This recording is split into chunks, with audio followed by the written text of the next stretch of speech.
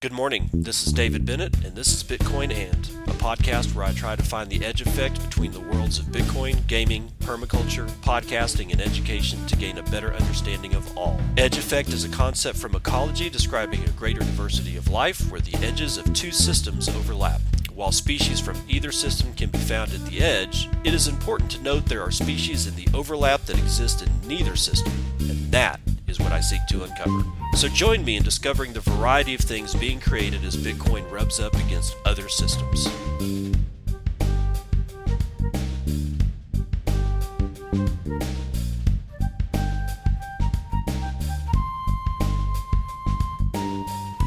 It is 8:10 a.m. Central Daylight Time. It is the 29th of October 2020. This is episode 311 of Bitcoin And. After 310 episodes, got my first interview. So that's what's going to happen today. There's not going to be any news today. I don't want to rehash 750 points up and 750 points down inside of a 36-hour period because, that's just not something that I want to talk about. And some of the other brutal bullshit that's going on. We can leave it all behind and we can talk about video games. Specifically, we can talk about Infinite Fleet. So who am I interviewing today? It's going to be Samson Mo and a guy named Wong Chong. He's the art director over at Pixelmatic. Pixelmatic is Samson's game company that's been around for actually a lot longer than you might think. It's been around for almost, I think it's coming up on 10 years. And they are the producers of a game called Infinite Fleet, which will be a real-time simulation in 3 dimensions. It's going to be, I've seen the artwork. If you haven't, it's available. You can just go to Google Infinite Fleet or Pixelmatic and you'll be able to find it. But it honestly looks pretty good so far. So I sat down with both of those gentlemen last night and recorded this almost like it's about an hour and 20-minute long interview. So buckle up for the very first interview in what I hope is a lot more interviews here at Bitcoin And.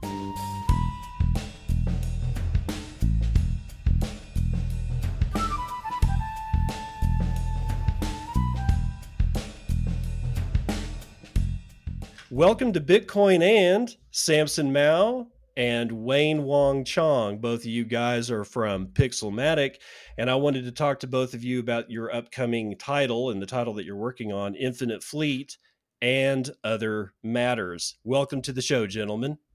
Thanks, David. Thanks, David. Nice to meet you. Yeah, it's nice to talk to both of y'all. Just so the audience knows, this is actually going to be the very first time that I've ever done an interview, so when I screw all of this up, please be easy on me, although we're talking to Bitcoiners, so they're probably not going to be easy on me.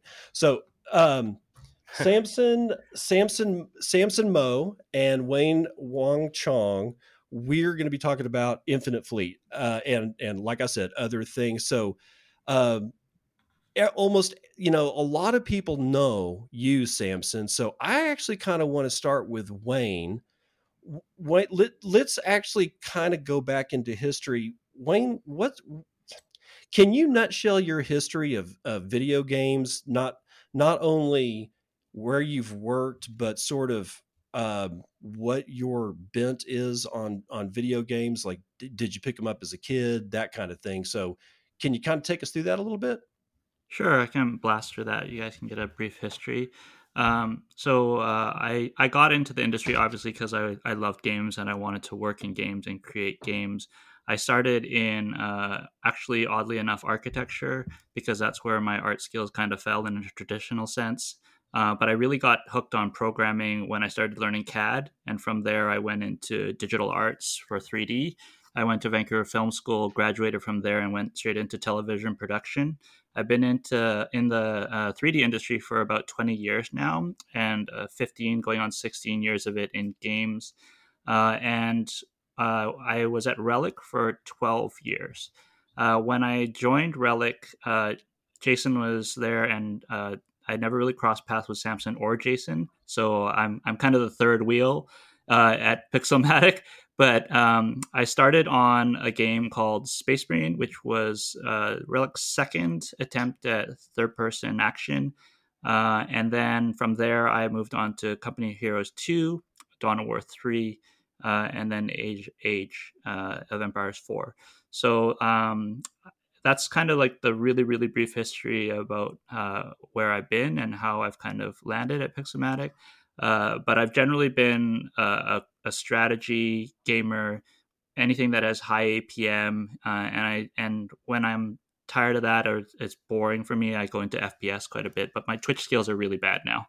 That's what happens when you get old. Hey! Stop it! I'm the oldest person in Pixelmatic, by the way. They rag on me all the time. Hey, somebody's got to be the oldest. I mean, when I went to BitBlock Boom, I was like, man, dude, half these cats are less than half my age. Thank God for Gary Leland. Samson, so same question, man. Like we're notwithstanding some of the names that Wayne dropped on the games that he worked on, we're gonna get into some of these titles a little bit. But Samson, like, so what, as a kid, were you a gamer, and then how is it that you ended up into getting into video games and working as extensively as you have, like Wayne, in the video game industry? Yeah, so I would say I was a pretty hardcore gamer as a kid. My first console was the Super Nintendo, and I started playing Mario, all those old games. I got a Sega Genesis, and I liked Sonic the Hedgehog, Double Dragon, all those kind of old school titles. And yeah, I mean, from there it just evolved. And when we got the internet, I started playing online games, doing the old dial-up, the dial-up scenario where you call up to the BBS, and I played this mud called Mutants, and I had a lot of fun, and that's kind of like the first opening of my eyes as a kid to what games would evolve into. That there is a social component to it. There is a very much an online component that makes the games much more rich than playing single player by yourself. Yeah, I that's interesting that you mentioned MUDs. For those of you guys that don't know what the hell a MUD is, I always referred to it as a multi-user dimension. The one that I played was Ancient Anguish, and Samson. It sounds a lot like me and you track.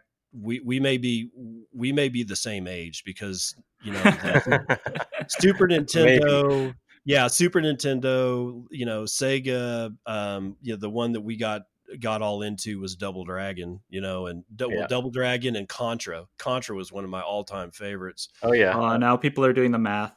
They're definitely doing the math right now. We so doxed ourselves. Although, like, dude, good luck doing anything with that, pal. I mean, it's like, we have to have some kind of identity. It's not like we're always, not everybody is always going to be hacked because they know your first name and they know slightly what games you played as a child. I just, Yeah. I could be fooling myself on that, but still. Okay. So Samson, you started Pixelmatic. It's not new. This thing's like 11 years old. So when did you decide, or what was the impetus of saying, you know what? I want to continue working in video games so much, because not only you were at Relic, but you were at Ubisoft, right? Yeah. Okay, So actually, I forgot to talk about Ubisoft, or Relic. So I joined Relic in 2005, and I was part of the balance team. So we were working on Dawn of War at the time, and we didn't have time to run an extensive beta like for Blizzard games. So what the company decided to do was basically bring that in-house and tune and balance the game all internally before it goes out. Like, Blizzard has the luxury of doing long betas, right? They can ship the game whenever it's ready, and that's great for the game, but not everyone can do that. So that was a strategy that they did, and I was one of the top StarCraft players in Vancouver at the time. So like Wayne, I like high APM. I can't do high APM anymore. It's just not in me anymore. But I used to be pretty good at StarCraft. I played FPS as well. I was one of the top Unreal tournament players. I mainly focused on Capture the Flag. But I don't know if you remember, but there was a pro gamer, Dennis Fong. He went by Thresh, but I would smurf as Thresh in Unreal, and he would be playing. What's the other one? Not Doom. I forgot the Quake. name of the other. Yeah, Quake. So he was Quake, and then I would play Unreal, and then people would think that I'm actually him playing Unreal because I was pretty decent. But Oh yeah, my God. so that's like my history and how I got into it. So I started running this team at Relic, and I hired a lot of people into this balance team. I was really just looking for pro gamers, effectively. Like the whole gaming scene was not as mature as it is today. So I think if I was, born 10 years later, I would have been like a streamer or something. But back then, it's like very local LAN tournaments and stuff, and we competed in all of those. And like some people from my guild actually competed in World Cyber Games, which was like the first incarnation of esports, right? Mhm. So Right. I would actively recruit players from that area into Relic to help make the games fun and competitive. And some of my recruits included Jason Lee. He is also one of my guild mates. Our guild was called Rice, and we used to play pretty hardcore. So back before there's things like Event or Discord or whatever, we actually bought headsets. We phoned each other and wore these headsets where you didn't have to like hold the phone in your hand, and we would play that way. So yeah, I also recruited David Kim, and he went on to work on StarCraft 2 at Blizzard, and a number of other guys that are pretty talented. Yeah, so that's sort of like what I kind of wanted to end this. I was going to do this in about like 4 different sections, and I want to kind of end this particular section on y'all's history with the trying to impart to the listeners here the understanding that we're not talking about Bob's backyard gaming studios. We're talking about top 5. I'll be conservative. Top 10 gaming studios, literally of all time. Age of Empires is a franchise that has been around for decades. We got company. This is just out of Relic. Company of Heroes. You got the Warhammer series. We're talking about like what else is Homeworld. there? Yeah, Yeah, Homeworld. Homeworld is there, and then if we move over to, like you had a stint over at Ubisoft, right, Samson? Yeah, I worked on Well, some Might and Magic franchises, so they were adapting it for online web game. So I helped adapt that for the Asian market. I also worked a bit on Scott Pilgrim. I forgot the name of the game, but that was like the game that accompanied the movie. uh-huh, And I also did the Smurf social game, which was a top 10 social game in its day with about 10 million players. right. And and just for again for the listeners that may not know, we're talking about franchises such as, well, I don't know, all of Tom Clancy's games, Ghost Recon, The Division. You've got the Assassin's Creed stuff going on. Not and it's not this isn't stuff that you worked on, but these are the game studios that you guys are had you know years in. Yeah. So again, and Far Cry, I remember when the Cry engine first came out, and the way that they marketed the Cry engine was that they put out the game Far Cry, and the marketing point was, you do not own a rig badass enough to play this game. I remember Mhm, I mhm. remember that distinctly, and I'm like going, "Oh, watch me." And I built I had to actually build a rig up that had a video game and enough memory on it that was actually going to be able to run Far Cry. And then I started playing Crisis, and I'm like going, I mean, I started playing like sort of like y'all were talking about online gaming, and there's some aspects about online gaming that we'll get into a little bit later. But I got Mhm. to the point when I was playing games that I just really lost all taste for any kind of single player game because there was so much more about the social aspect of these things. So I was playing I played a lot of Call of Duty, Mhm. because it was like that was when the servers first started getting cranked up, and connections were decent enough that or internet connections were decent enough that you could actually be able to do that sort of thing. And then everything just got much better.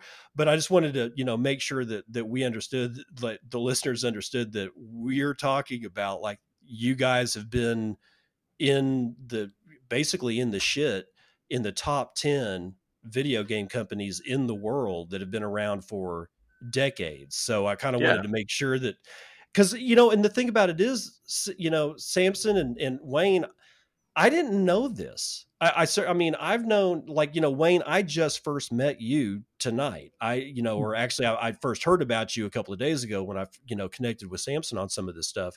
And he's like, I want to get Wayne in on this discussion. But Samson, I haven't known Samson. It's not like we go out and get beer. I've never met in person, but we've had, a couple of years worth of interactions. And he was one of the first people that I started following in the Bitcoin space. I never knew until I started doing research for this show just how deep you were in. And I find it it's not unusual. I actually think it makes a good fit that you're now, also over the chief science officer over at Blockstream, correct? Chief strategy. Strategy.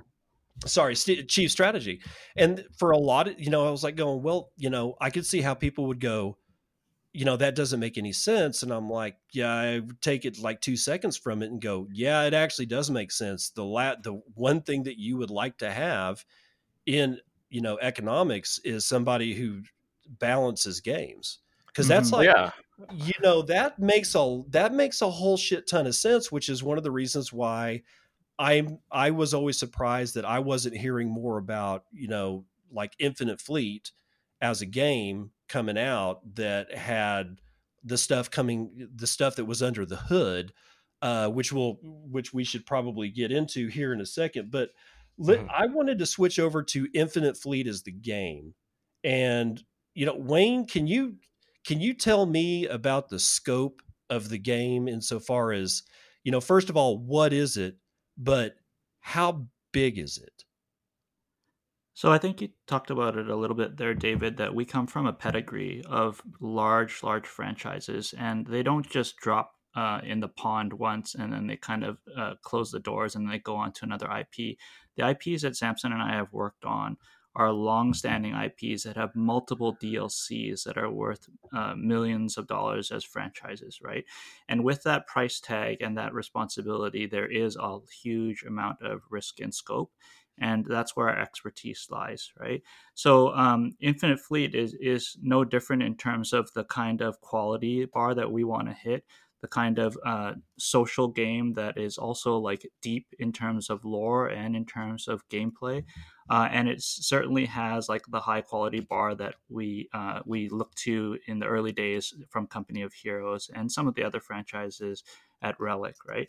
And to a larger degree, like Ubi as well. Like it might be a different genre, but that same level of quality for AAA is across the board what we strive for, right?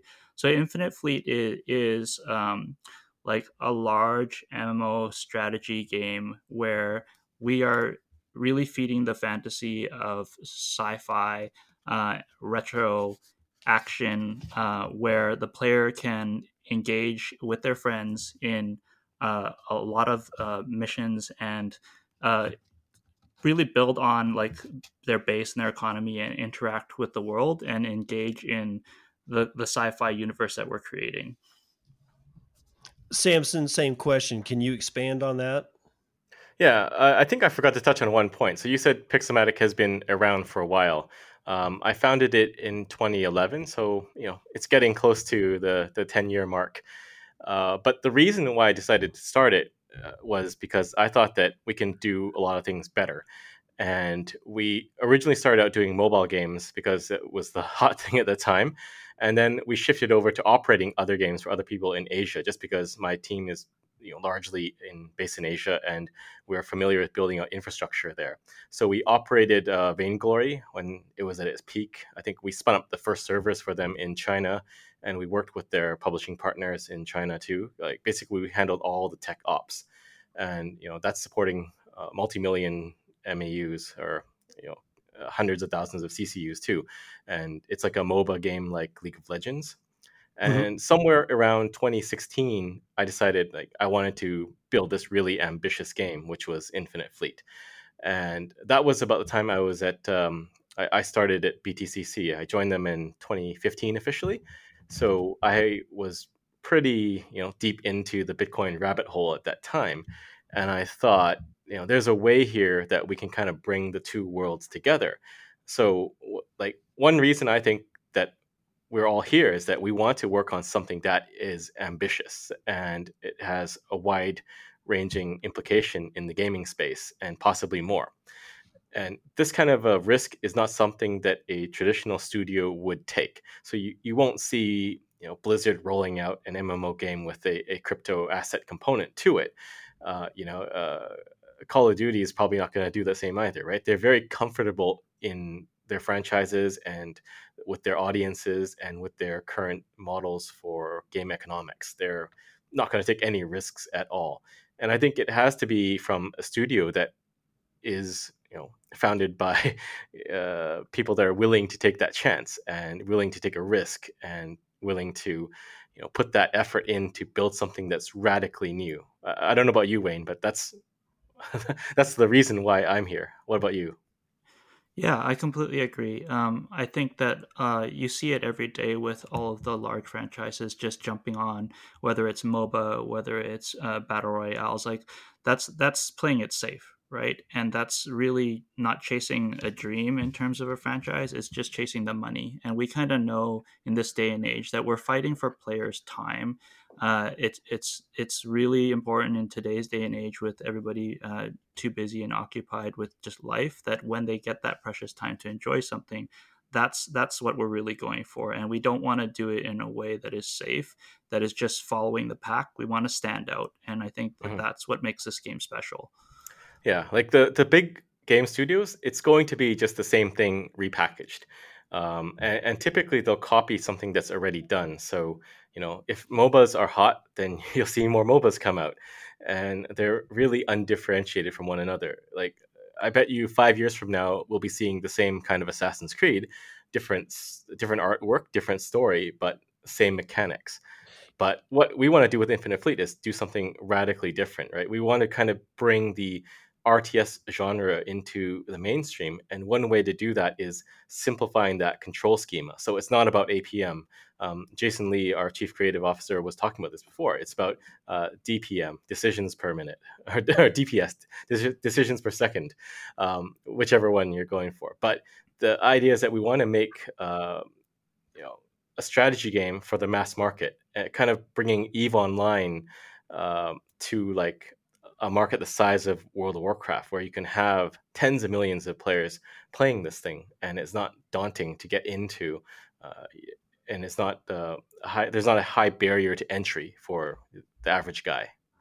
Yeah, Right, we're right. touching on other franchises already, right? We're touching on Eve now. There's a lot of competitors out there, and again, we're wading into a space that we're gonna really hit hard and try to stand out because we think we have something special, right? Uh, like Eve definitely has their type of gamers where it takes a long time to invest in things and subterfuge and economy, and it's a long build up. And then you have the other end of the spectrum, which is like Everspace, which is like similar to like just jumping in there, having fun, and like just shooting up some stuff and enjoying that experience. But we want to do something radically different, and that's why like we're all risk takers, right? We're finding what is unique and new, and then we're going for it. So it seems to me that Infinite Fleet is a real-time simulation game that's in 3D, and we've seen these before, but not really in 3D. We've seen them in 2D. I could rattle off any number of games that have been out over the last 15 years that are RTS on the ground, StarCraft being probably one of the most well known. But this Mhm. one is in 3D. So all of a sudden now I've got X, Y, and Z axis and I'm having to watch all this stuff. How do you guys even approach that? Because we're talking space battles and I'm in control of a fleet.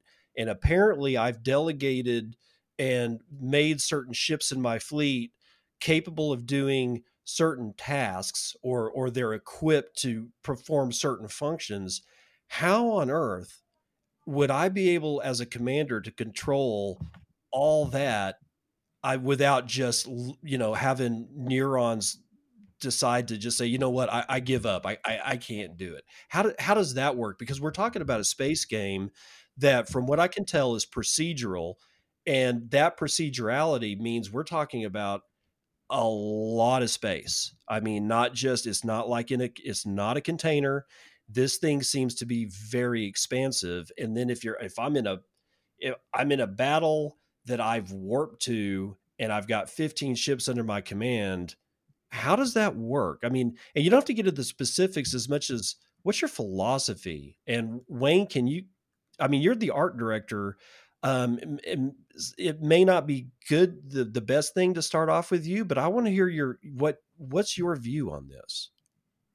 Well, the one thing for the feel of the game that we're really trying to uh, express to people is that this is not a traditional RTS game where you're going to play a lot from a zoomed out camera and you're going to just watch the space opera happen. We actually have a camera that is very dynamic, that creates a very cinematic feel, and we have the option of using both cameras during gameplay real time. Right. So you do have a tactical perspective, and again, this is a DPM game or a DPS game. So we kind of equated it in the early days to Madden, right? Is like we want the ship that you are flying as a commander to be the quarterback, and whether you warp into an area or whether you're just cruising through space, there's always this understanding of like be prepared, as well as like be able to have time to make smart decisions, right? So with that as kind of a foundation, and we knowing that we're not just going to warp in somewhere and we're going to have the player just get shot down instantly with like high damage weapons from some AI, we start to craft like the experience that way from the art perspective, right?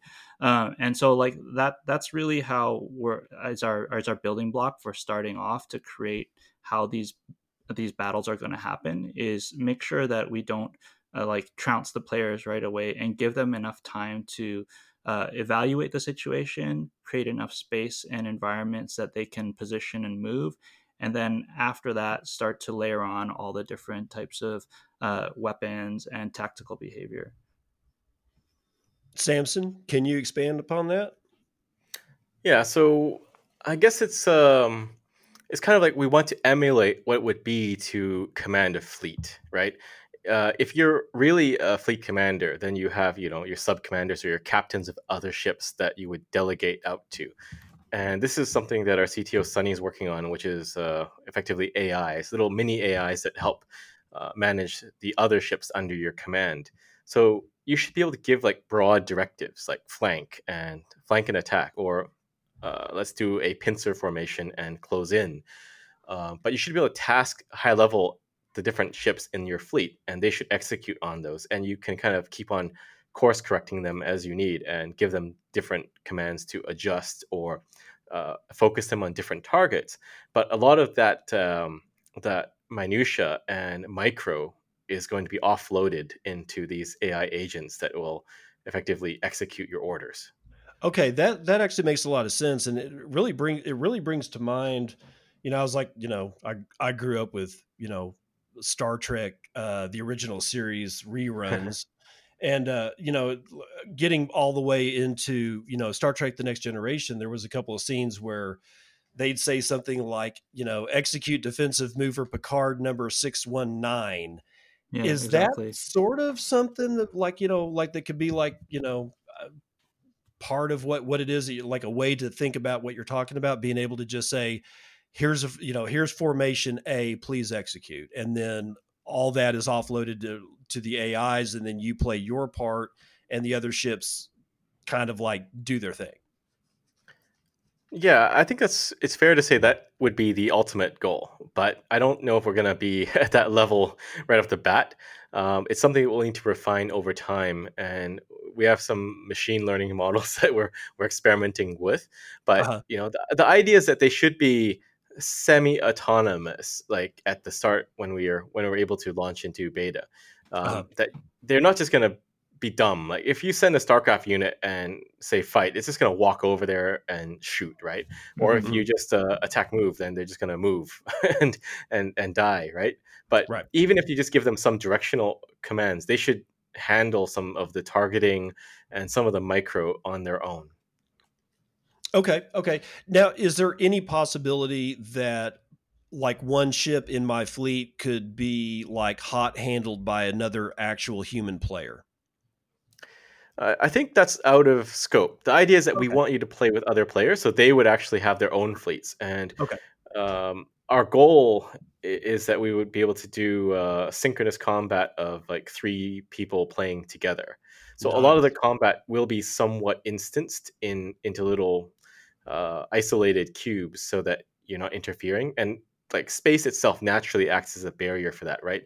You're not going to all congregate into one small zone. You're going to be naturally distributed, and that should help keep things kind of functional and spaced out. Yeah, Okay. if So we keep coming back to the basics of what the title is, right? It's fleet, and so like many RTS games that have struggled in the past, where with just putting large numbers to create a really like galactic experience of a huge battle on screen, that's what we're going for. We're going for fleet level visuals, not individual little experiences. So we're really trying to create that fantasy of a massive battle going on that you're a part of with your friends. They're bringing their entourage, and you're bringing your firepower, and you're interacting together, and you're having fun, and just like really just creating like tons of battle explosions everywhere. okay. Now there's I ran across this on more than several occasions doing the background on this directed narrative. Now I'm assuming that this is a persistent universe. It doesn't make sense to not do that unless I am just clearly wrong. No, you're right. It's Okay. persistent. Okay. So what's directed narrative? Can you kind of go through that, Samson? Yeah, so the idea is we are effectively like the dungeon master. We're actively going to be watching what players, what alliances are doing and react accordingly. We're not mapping out the whole story from day one and building all those quests, like go and kill 10 of those and get 5 of those items and come back, right? The idea is like we want to write the story together with the players. So we're going to set objectives. If you think of the whole game universe as a board, there are different objectives there, and people can choose which objectives they tackle, and they need to work together. Some of them will be massive objectives, like siege this planet, and you'll need hundreds of players to cooperate to win that battle. But if that battle is won, then something else will happen accordingly. It's not all preordained. So if you played Mass Effect, it's kind of like very pointless. They say there's 3 paths to the story, but there's only one ending, so it doesn't really matter what you do, right? But with Infinite Fleet, there is an open end to it. We're going to be writing the story, and it's going to be dynamic based on what actually happens. And the world is like it's persistent. So if you, let's say for example, if we say that Aatrox are coming to attack Sol system and Earth, and the players fail to mount a defense, well, Earth could be destroyed and blown up into little asteroids, right? So Right. that will be the world that people experience down the road. There should be real implications based on the player actions. And another aspect of the directed narrative is we want to weave the players into the story. So this is a deficiency in almost every online game. So every online game has a lifetime. It'll shut down after 10, 20 years. It's just Right. how it works, right? But those years that you spent playing, yes, you had fun, you had great social experiences with your friends, and you might have made some video recordings of it. But what happens when the game is gone, right? That's all really gone. Mm-hmm. But the idea is that we want to write that lore So if you go to infinitefleet.com and you're looking at our website, you can see the chronicles. That's basically the backstory of how we're arriving at present day when the game starts. But once the game has started, if you, David, you have an alliance and you do some amazing things, well, that week we're going to write, what happened. It's almost like a summary. And the goal is that we'll be able to take this and condense them into volumes and publish books eventually, where you can take that book and put it on your shelves, and 50 years later you can toss it to your kids and say, hey, this is what I did, and there's actually something there. That I really enjoy that. I really enjoy that idea. I spent a few years in the Ultima Online universe. Are you familiar with that particular Yeah, franchise? we Yeah, actually it's hired one of the engineers that worked on Ultima. We haven't announced it yet, but he just joined our team. Then we won't say the name, but that's Richard Garriott's old Yeah. outfit out of Origin Lord British. Systems. Yeah, Lord British. That guy is he's an interesting cat. I will give him that. But so Electronic Arts buys this thing from him, and he a couple of years out, not a couple of years, it was more than like probably a fistful of years, like 5, maybe 6. Him and his team actually tried to buy it back, and EA wouldn't give it to him, from what I understand. I don't know if that's entirely correct, but because EA is basically just at this point they're just squatting, they're squatting on it, and almost everything that I remember from the game and all the people that I had interactions with is just like it's just gone. It's just gone. And that happens with, like you said, with all these, not all, but with a lot of franchises, it runs its course and then it goes out. And this kind of actually in like in another way of putting it, or another way of thinking about it, you had said something that really resonated with me about how all the FPS or first person shooters, or any of like 3D 3D generate 3D games or whatever, like I remember I was really excited about Call of Duty. I really was. And I got so good at it, I got accused of using an aim bot by people online. And I'm like, dude, I made it. You get accused of you kill enough people, it's so fast that you get accused of using an aim bot and you're not, dude. Yeah. You made it. And but after a while it just got to the point where it's like, this is all the same thing. And that's the other side of having, a franchise just go away, and the time that you spent there kind of being worth nothing. And there's nothing at all heartwarming about realizing that you had a lot of fun. Yeah, that's great, but there's nothing to show for it. So I'm really interested in the situation of you guys actually, having some kind of chronicle about this. And I wanted to ask y'all both, are you aware of a game called Dwarf Fortress? Can't say I am. No. Wait. No. Neither. Okay. This one is really interesting insofar that the user experience is kind of crap. It doesn't look good because it's like the guy that's building it, or the people that are, it's like two people that are building it. It's like two brothers and one other guy. They've been building it for a decade, and it's got some of the most awesome mechanics inside, but you'll never know that because they don't really care about the user experience. But one of the things that they have is a procedural history generator, and it will literally generate natural language. Like, you create a world at the very first and say, well, how old do you want this world? And you say like 10,000 years, and it generates 10,000 years worth of text. And it's not only readable, but that history comes back in the game as you play, and as you play, it adds to the history. And I was wondering if the directed narrative had something to do with procedurality and natural language. It sounds like it doesn't, insofar as it's not AI, but it does sound like it does, because there are actual humans behind the scenes that care what happens. And for me, that's actually a little bit better. But still, I wanted to find out if you had heard about this thing, because this thing is like, this is like a gamer's geek game. If you ever get a chance to hang out with Dwarf Fortress, you might just give it a scan. Just the Wikipedia entry alone would probably be enough Yeah, for. well, check it out. Sounds Yeah. Yeah, interesting. it's a really interesting thing. So I wanted to move just a little bit, or to end this section off with the technicals.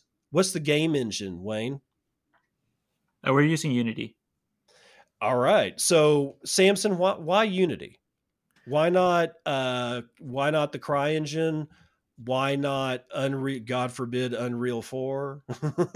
Well, I think it's a pretty boring answer. We've just always used Unity, so it's like a no-brainer that Okay. our So engineering team is familiar with it, and so it's a good engine. so you've always used Unity. What drew you to that particular platform?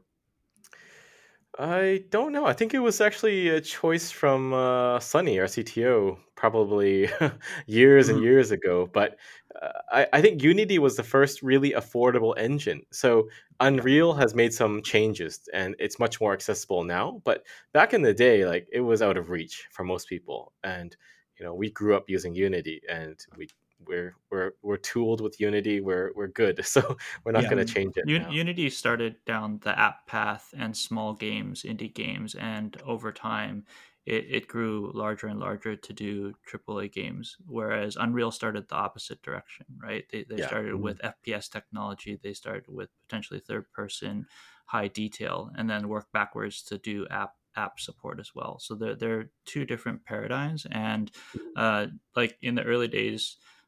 Like Pixelmatic has a lot of other apps out there, right? So like that's where that kind of comes from, is like building upon that infrastructure from a technical point of view.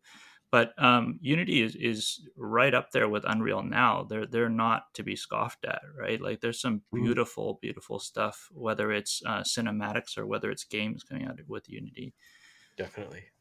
Yeah, when I was the senior administrator at the Texas Tech University Library, we had built a 3D animation laboratory for students, faculty, and staff, and we loaded Unity instead of any of the other game engines because of its affordability. Actually, it was, well, when we started loading it on our machines' images, it was free, and it still is free. I mean, I was able to hork like all manner of educational licenses when they went from the completely free, and I think they went from completely free to sort of like a subscription model and a couple of different license seat models after the Electronic Arts guy took over the CEO position a few years back.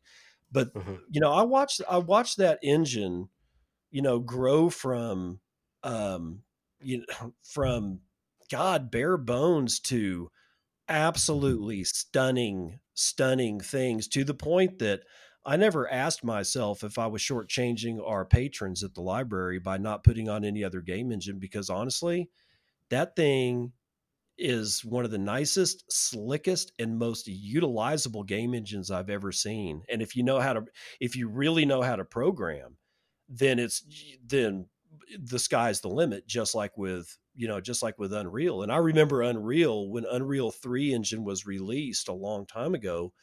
I remember seeing seat licenses going for $400,000, Yeah, and it's Hmm. pretty and that crazy. yeah, and I mean, it was not, and I remember it's like, Wayne, was it you that was saying that you had a background in architecture? Yeah, I started in architecture. Yeah. That's when I first got into 3D. I was taking architecture classes at my college, um, because of their 3D program, and we were building, buildings that you could walk in, walk through. There was, scant game logic, but we were actually using Unreal 2 at the time to do it. And, it was fun doing that, being able to build something in 3D and then be able to address it as a human and say, this is what it looks like from this angle. It's like, because you're essentially walking around with a camera. And it was always great fun. But when we started finding out that if you wanted to do that at a professional level, you were going to pay out the ass for the license for the Unreal Engine. And then when I started working for the library and we started putting together the laboratory, I was like going, we are not spending that kind of cash, bro. That's Yeah. no, that's like, no, we're going to find something else. And we found Unity, and I absolutely fell in love with that engine. So that brings me to the use of Blender, the 3D animation and modeling and texturing package that I assume your entire crew is using to build the digital assets. Yeah, our modeling crew is using Blender. Um, we actually do some animation and stuff in Maya, but all of our ships are created in Blender and they are textured in Substance Painter. Blender is the future. There's no doubt about it. There's Ubisoft is one of the companies that's backing Blender, right? Like Uh-huh. there was no precedence for Blender to really wade into the market and try to go up against Autodesk, but over time they've just really been patient and listened to what people need, and the Uh-huh. following has gotten larger and larger and larger, and now it's free and it's one of the packages of choice. Like it's I really think that in the next few years we're going to start to see a phasing out of core Autodesk products, and it's going to be Blender and ZBrush and algorithmic products just taking over some of the market, because you don't need all the overhead and the high prices that some of the other packages come with. Yeah. Wayne, did you say that Ubisoft is backing Blender? There's a lot of companies that are backing Blender right now. I had I had no idea. I've kind of been out of the loop on some of this for a little while, but that's tremendous news for me, because I mean, it's like I'm not generally a Blender user. As I fell into really falling in love with the Houdini package out of Side Effects. And because of my position at Texas Tech, I was able to work with their CTO at the time and get a 50 seat license for as a donation for 6 years. So I got so used to using Houdini, and I fell so much in love with it that I never, I never really used Blender, but I always kept track on it, and or kept track of it. And that is, again, that's tremendous that they are actually getting support from the gaming industry, seemingly not from one, but at least a few studios. That's really good news. Now, the other thing for all the 3D geeks, you mentioned that you're using Substance Yes, as materials. designer What and painter. what's that workflow like for you? And I'm going to ask that question, and let I guess we should probably keep it brief. But for the guys out there that are listening that don't know what Substance is, let's just say, how different is using Substance from what has been traditionally used before the guys over in France at Algorithmic created Substance? Well, the main difference is that instead of just every single asset being in Photoshop painted on a UV unwrapped mesh, what Substance Painter and Designer give you the option of is really having consistency in the visuals.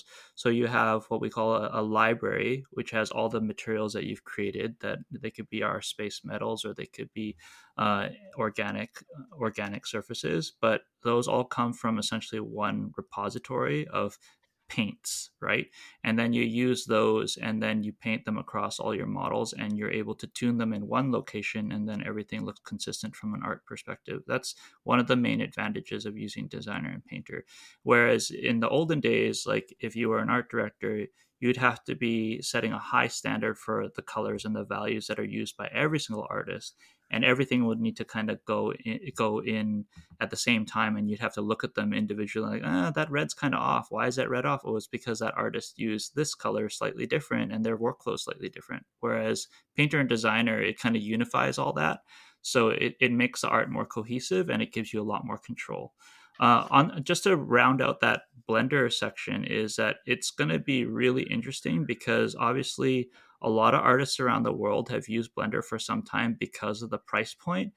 Now, what you're going to see is all of the 3D industry that has not been using Blender for many years and just starting to use Blender is going to start to see a little bit of competition between the people that have been using it for decades and keeping up with it, as they're able to get jobs now in the 3D industry because Blender's more mainstream. This is going to become high demand in terms of a package because of their node-based system, because of all the skills that you could use transferred now from Blender into 3D game production at all the big studios.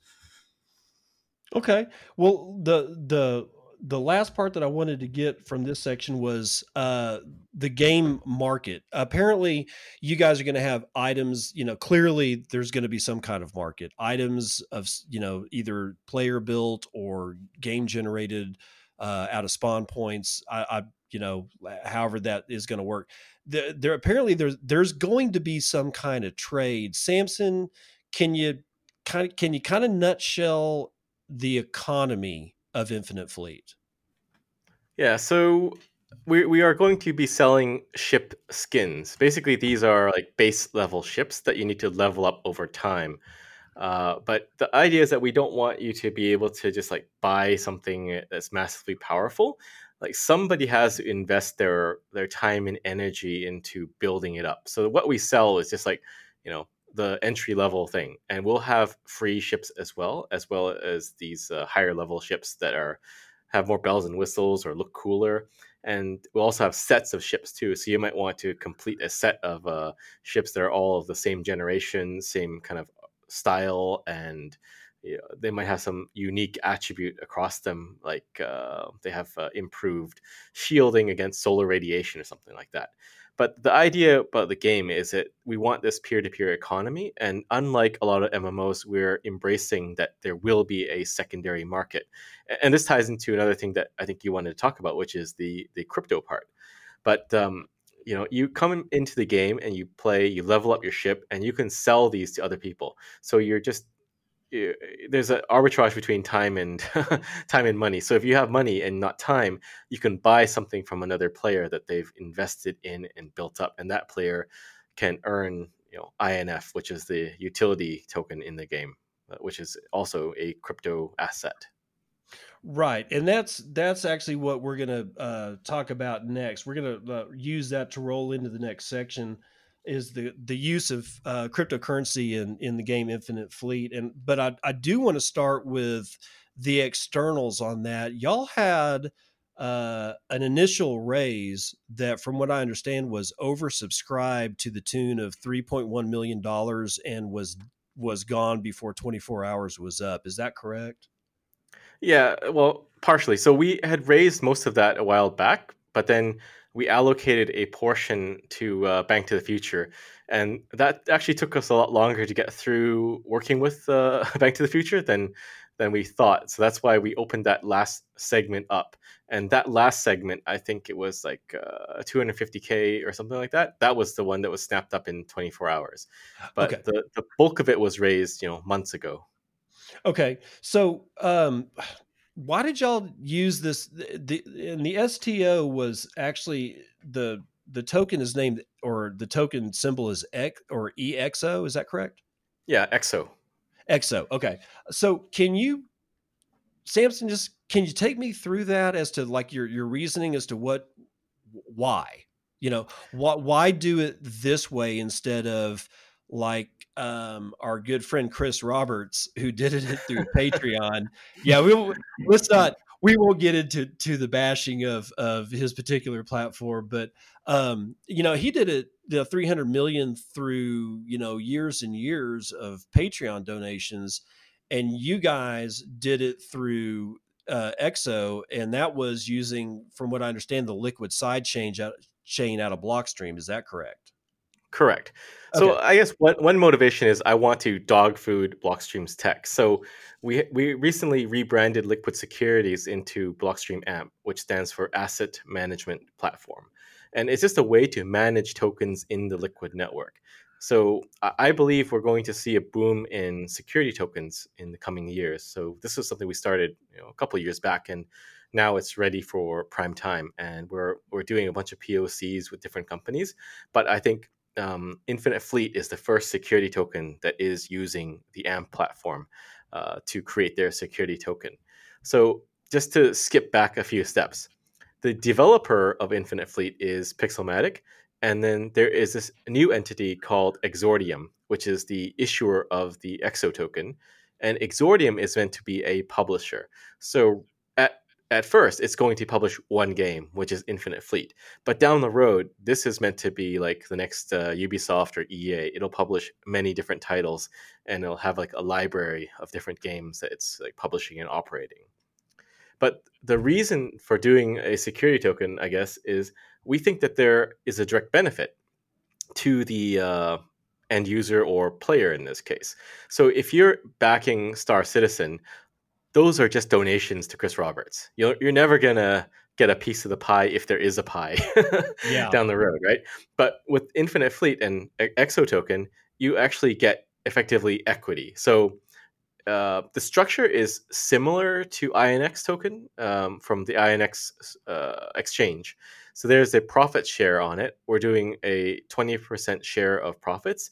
And you also basically have equity. It's rights upon liquidation or a liquidity event. So the only missing part is voting rights. We decided not to include that into the security token. But the net effect is a player can decide to own a piece of this game. So if you're just if you're going to invest into playing the game and spending a couple of years of your life playing this, you can also buy a small chunk of the game as equity.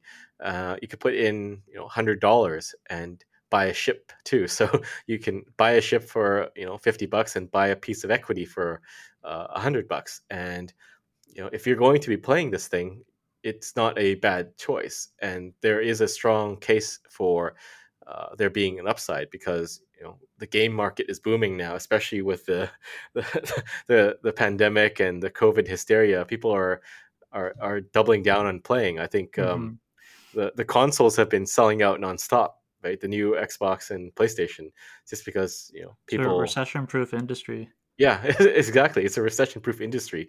So, this is an opportunity to get in at the ground floor. Typically, investing in a new project like this is limited to industry insiders, private equity firms, or VC firms that get first dibs on this. But now, because it's a security token, uh, anybody can invest. So it's democratizing investment. Okay, so but the security token itself, the EXO is actually at this point, is it like fully regulated by SEC laws and all that kind of crap, or is it awaiting regulation? Or It is filed already. We have a Reg D filing, but we decided to change to Reg A plus, because we think that it is a lot better for the investors down the road. Because for a Reg A plus filing, you don't need to be an accredited investor, and there is no limit on trading this thing. So once we are approved for Reg A, fingers crossed, then anybody can invest. Right now, it's all accredited investors, and it's Mhm. not there are limits to trading this thing. But with Mhm. a Reg A plus token, it could be listed on INX and traded just like any other cryptocurrency or stock or whatever. Right. So if so some of these, well, so clearly these EXO tokens have already been handed out. Did y'all keep some back for public offering, or do you generate new tokens once your Reg A, comes through? So we've done one distribution. We actually had a demo with a reporter today, and we did so Charlie Lee is one of our investors. We did Mhm. a live demo of the very first creation of the EXO token and issuance of it to him as an investor. He signed a SAFT earlier this year that Right. would allocate his token. But we are probably going to issue the rest of them when we finish the next filing. And we have another allocation for our next round, which is being done on the Stalker platform. And they're based under Luxembourg. They're in Luxembourg, and it's based on Luxembourg law. So that will be, I think, an 8 million allocation. And of course, there's like a small amount for the team and advisors. Will that be available for U.S. citizens, or because the United States government has weaponized all of the United States citizens against the rest of the world? Because God forbid you provide me a financial service or product without meeting SEC regulations, and we saw what happened to Arthur Hayes and BitMEX. So, will it be available to U.S. citizens or no? Yeah, so Okay. some of our investors in the Reg D filing are US investors, like Charlie. But once we have the Reg A done, then we can kind of open it up to more US investors and smaller investors. So that's Okay. something we're working on with our legal counsel right now. Okay, so but that is one of the two tokens that are involved in this game. The other one is completely internal, where the STO and the EXO token is external. Mhm. But the INF is actually internal to the game and part of the internal game economy. Can you talk about that? Is that tied directly to EXO, or is it a completely different It's token? completely different. So we call it a dual token model. So there is a token for raising money. It is a security. We're not, trying to say it's not a security. It's a utility, like a lot of the projects out there. And then INF token is a real utility token. It's not being sold.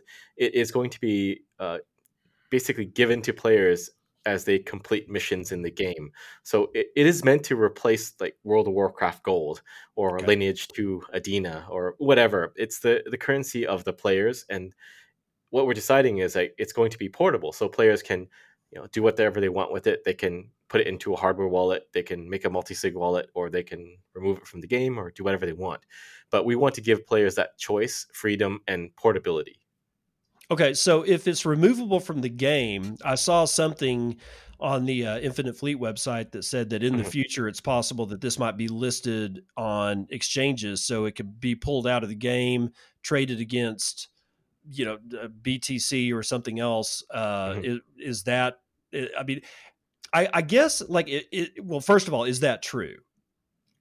Yeah, so the idea is like exchanges could list it. It's just a crypto token, like Okay. anything else. So it's their choice to list it, and if it is, then people can trade it and do whatever they want with it. Okay, so You know, but that's on the Liquid net. That's on the Liquid side chain as well, correct? yes. So we're Okay. we're heavy adopters of blockstream technology.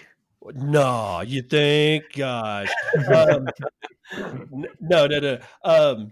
The here's I think here's where I want to kind of get in, off of this section by talking about game economies in general, and I want to kind of roll back to my days back in Ultima Online. When I joined that game, it had already been going on for a couple of years, Mhm. and I missed the gold duplication bug that plagued the first. I think it was discovered in the first 6 weeks of the game, and so much gold was duplicated in the game that it destroyed the economy. There was no such thing as an actual real economy in that game left, and they were never able somehow.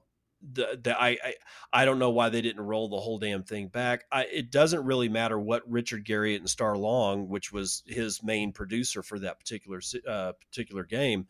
Um, Mhm. I don't know what they were thinking, and I don't want to get into their head. But what one thing that was clear is that rare items were duplicated, and a metric shit tons of gold were generated, and it effectively destroyed the economy. Now that is exactly why when I first ran into Bitcoin, I was like, can't work because of Mhm. duplication.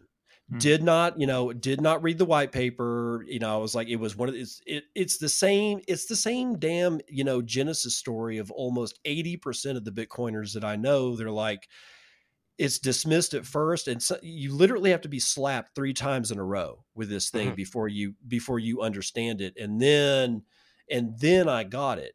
So this brings me to this major question of, why is it that game studios are not all over this? And I've got a couple of theories, but one is they're terrified of being called a money transmitter, Mhm. and two, there's no vested interest for them to do something like, you know what, this token that we've been using, that we've been making like ass loads of money on in Fortnite, we're not going to use that anymore. We're going to switch over to Bitcoin, or we're going to switch over to like some other token.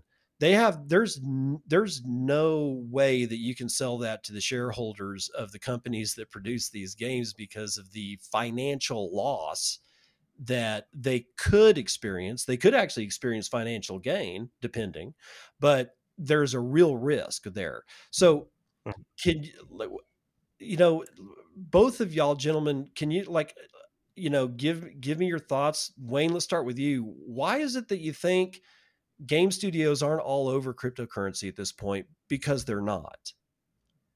I think they're too preoccupied with getting the money other ways, like loot boxes, right now. so, so like it's all about what's mainstream and what works, right? And they're all going to follow each other to make sure that they get their piece of the pie. There's no incentive for them to take on the risk. It's just like making another skew of a successful franchise, right? Right. Why bother to take the risk? So it comes back to what we've been saying from the beginning: is we're willing to take risks. We're willing to make something amazing and different. So that's how I feel about it. Yeah. The Samson, current model. is there a Go ahead. possibility of being considered a money transmitter, especially if I can take INF token out, put it on Kraken, and have our good friend Jesse Powell sell it for, I don't know, something else, and then like turn into, is there a possibility that the platform itself could be looked at as money transmission, considering that the token is not boxed in? I don't know. That's a really interesting question because technically you can do this in current games, right? Like you True. can take the game currency out, or you can transfer it from account to account. And for World of Warcraft, if you're a gold farmer, you can still do it, right? It's just not easy to do it, and you can even sell the whole account. Like you make an empty account and you just transfer that account to someone, and you're done, right? Right. So it's a question of like, are the regulators going to come and look at this and say, this is different than everything else because now it's a cryptocurrency? But technically, it's all doable in these existing games, and there are massive secondary markets for a lot of this. For Second Life, I think I don't think they're a money transmitter, but you can freely convert like Linden dollars to dollars That is too. true, and I have done that on several occasions. So yeah, I kind of, that's what I was kind of like wanting to get your feel on this, because as a theory as to why it is, as a potential theory as to why it is that game Mhm. companies aren't all over cryptocurrency at this point, especially Bitcoin and the secondary, or the second layer technologies like Liquid and or the Lightning Network, why they weren't doing it. And I think I think this kind of solidifies the second theory that they're just not interested because they're already making oodles of cash the way that they're doing it. God forbid, why would you break that? So I think I'm excited about the fact that there are some, like, the newer game companies are going to start being able to come up and have fresh ground to walk upon, if you know what I mean. Yeah. So back to that point, like the incentives are for the incentives for a game company is to control everything, right? And make as much as you can possibly make out of it. And what is good for the game company or the publisher is not necessarily good for the player, right? If you bought some V-Bucks and you didn't use them all, then they're just sitting there, right? You can't empty your account and get rid of it in some way, right? You're just stuck with the excess. Right. And that's good for them because if you can get rid of it, then it damages their economy, which is selling the stuff that is locked down to them, right? Right. But if you give people a choice and you give them a freer currency, in this case a game currency, I think that will win out. It's like Bitcoin, right? The freest money will win. The more encumbered a money is, the less it's going to gain traction, right? People gravitate towards what is more free. And I think my hunch is it's going to be the same for a game. Like the freest game currency is going to win out. Right. Okay. So now I kind of want to talk about the future of Infinite Fleet. You guys aren't. Is there a there's as far as I can tell, there's no public alpha. That clearly we're not. You guys aren't into beta at all. Where's Infinite Fleet right now? Wayne, you want to take it? Well, alpha is coming up, and we have a lot of the core systems set up for the first closed alpha session. The art is definitely still work in progress, and we're improving upon it because we are developing the art at the rate that we should be developing it with the design instead of just making art and then trying to fandangle it into the design. So, because Jason and I have worked together on projects before, we obviously know the correct procedure in making something and reducing the amount of waste, especially in a game of this size. So yeah, like it at the end of the year we're going to be having alpha, and it's going to be the first step into showing you more about the world and the art, and then like releasing more and more content as the design gets firmed up. Okay, so that's going to be closed. Is there a way that listeners can like sign up? I mean, if they want to have a crack at the game, is that possible, or is it like closed and only for people that you guys know because you need real solid information? I think we're open to opening up to a limited number. I guess the best way is to sign up for the newsletter, because if we do open up some slots, that's how we're going to blast it out to people. I think we're also thinking, we're bouncing the idea back and forth internally now to sell a few ships on the store. And if you buy a ship, then you effectively get into the alpha too. So Okay. there's like a few channels that we want to play with to decide who gets the first stab at the game. Okay. Yeah. Now, aside, I don't want to get y'all into a situation where you're going, it'll ship in 2 weeks, but is there any timeline at all as to when you guys want to go gold? It's like gold, like there's no concept of gold anymore, right? That's true. Because there's That's actually true. But like, I mean, like for like, release to public with the understanding that we're going to be continuously adding and tweaking, but here it right. is. I think the goal is that we're going to be in beta sometime next year. We're going to see how the alpha goes first, but alpha will probably end up with a couple thousand players maxed out, and then we will probably do a reset of the world and then open it up to beta. And then once it's in beta, we'll just keep opening it up more and more and onboarding more players. And eventually we'll just remove that little beta tag like Gmail. Okay. Okay. Well, that's great. There was a couple of other little notes that I had here that I wanted to go through. Pixelmatic isn't just making, Infinite Fleet. You've got, according to the website, I'm seeing at least 4 games. One of them, obviously, Infinite Fleet. Two of them are for 12 and over, 12 years old and over, but two of them are for 3 years old and up. And one of them is called Magical Fun. And it seems to be kind of rooted in educational gaming. Is that correct? That's it's based on the Magical Crypto Friends IP. I think we just made that for fun. A lot of our team have kids, and they wanted to make a game that their own kids can play, so we ended up doing Right. that for fun. Some of the other games are games that we've licensed and operated in the past. Like there is a story-based game called Water Margin. We Uh-huh. took that from a Japanese game developer, and we operated it in Asia. And Mm-hmm. I think another one was one of our original games, Gem Wizard, that we shut down years ago. Oh, okay, okay. The reason that I brought up the Magical Fun one is because it had the term educational games in it, and that seems to be something that you guys do think about. And I'm talking about the description of Magical Fun. It literally says we're committed to providing children with all kinds of fun and educational games. And educational games is something that I've fought with ever since I was a kid myself. They all suck. Hmm. I've never played Magical Fun, so I'm not saying that y'all suck. I'm just saying that in general, generally speaking, it's like nobody can wrap their minds around a truly fun, playable game that you come out on the other side, whether you're 330 or, 90, and being able to do something or understand something that you didn't understand before. Do y'all Hmm. have that as a deep seated thing, or is it just something that y'all think about? I think Chris Wood, he's our COO. He actually worked in education before joining up with us, and he had an idea to do like a educational MMO game. I think that's still kicking around in his head, and he brings it up from time to time. But that's something we can look at. Like once we've built out the whole tech stack for Infinite Fleet, there's no Mhm. reason why we can't do another game. And I think Mhm. he's very passionate about that. Personally, I'm not, but I'm not opposed to doing something either. Okay, well, Wayne, what about you?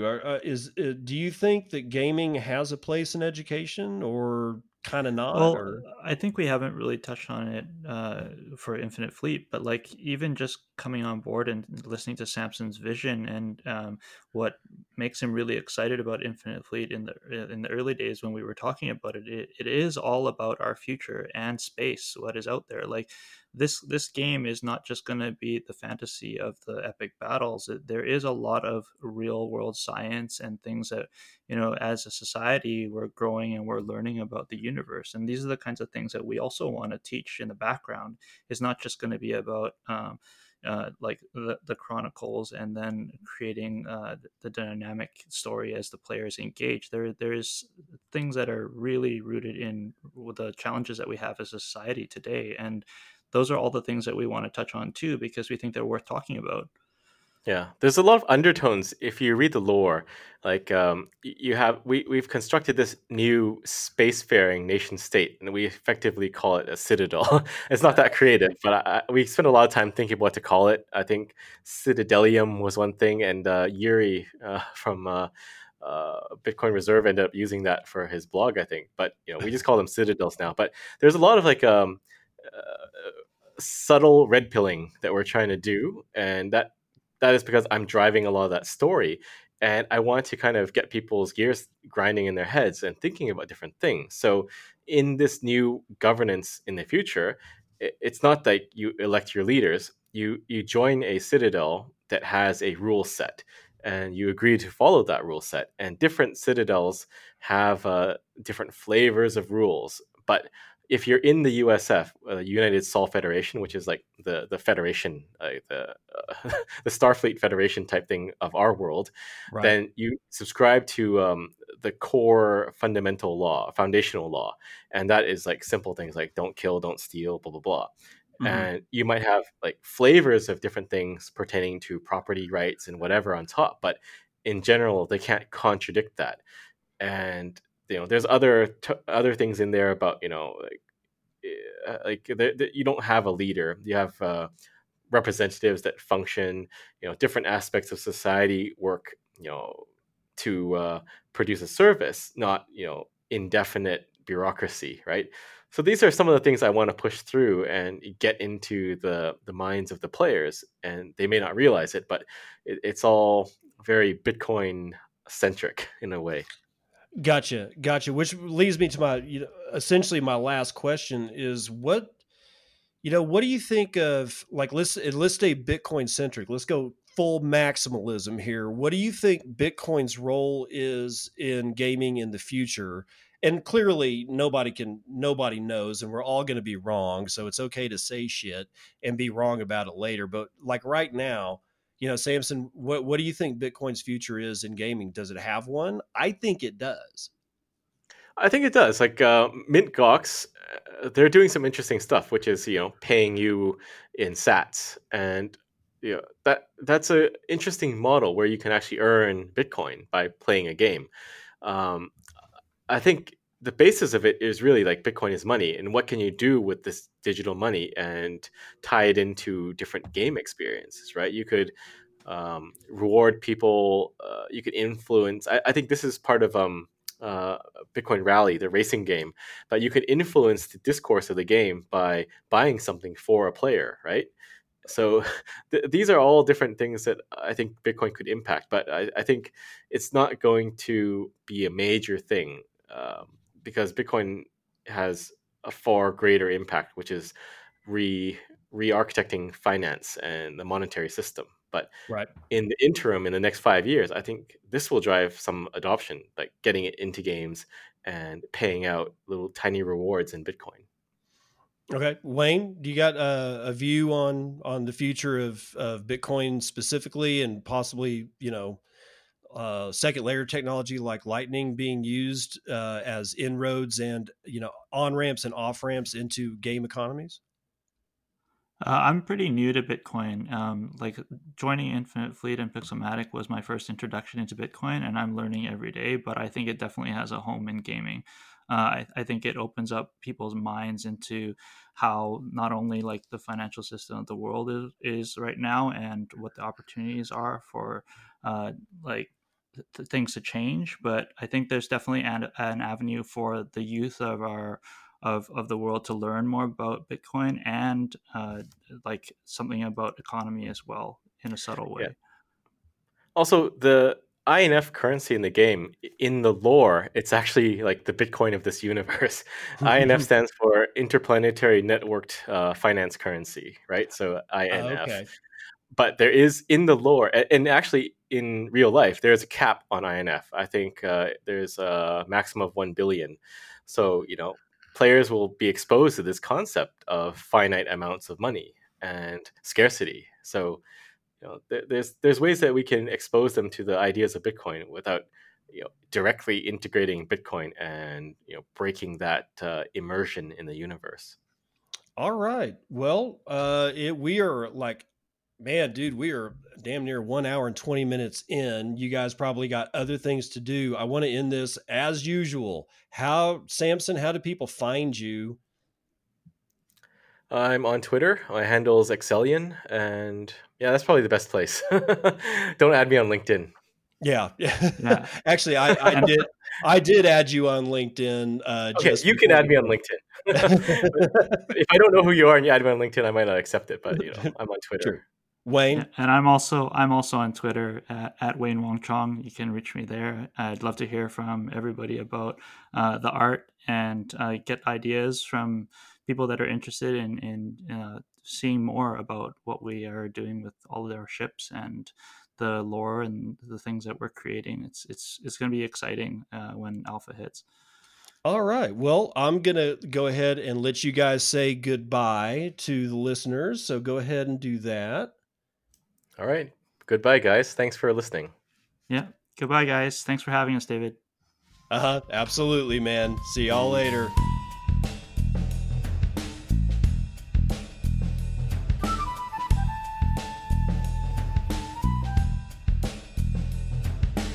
Really enjoyable having those two gentlemen hang out with me for as long as they did. They were really gracious with their time. So yeah, it's probably, for the very first interview that I've ever done, interviewing somebody else and not being interviewed myself. I did a decent job. It's probably, I need to get much better at doing this, but the only way to do that is just to do it all the time. So if you found anything cringe about, my interview, let me know so I know where it is that I screwed up. I know that I talked way too much. I should have just shut the hell up on several occasions, but when you're kind of geeking out with other gamers, especially people in the game production side, it's kind of hard not to just chat. I mean, I've been fascinated with video games ever since I was a small child. And when I found out that these guys were as knee deep for as long as they have been in the gaming industry and been involved with, top tier companies, again, not Bob's Backyard Gaming Mechanics or something, like Ubisoft, Relic. They've actually got a guy that they brought on. I think they announced this one. I don't know who they talked about bringing on yet another guy, and we didn't talk about the name or whatever. But there's a guy named Damon, and they brought him over from, oh God, what was it? The BioWare, which is, the makers of people like Baldur's Gate 2, Neverwinter Nights.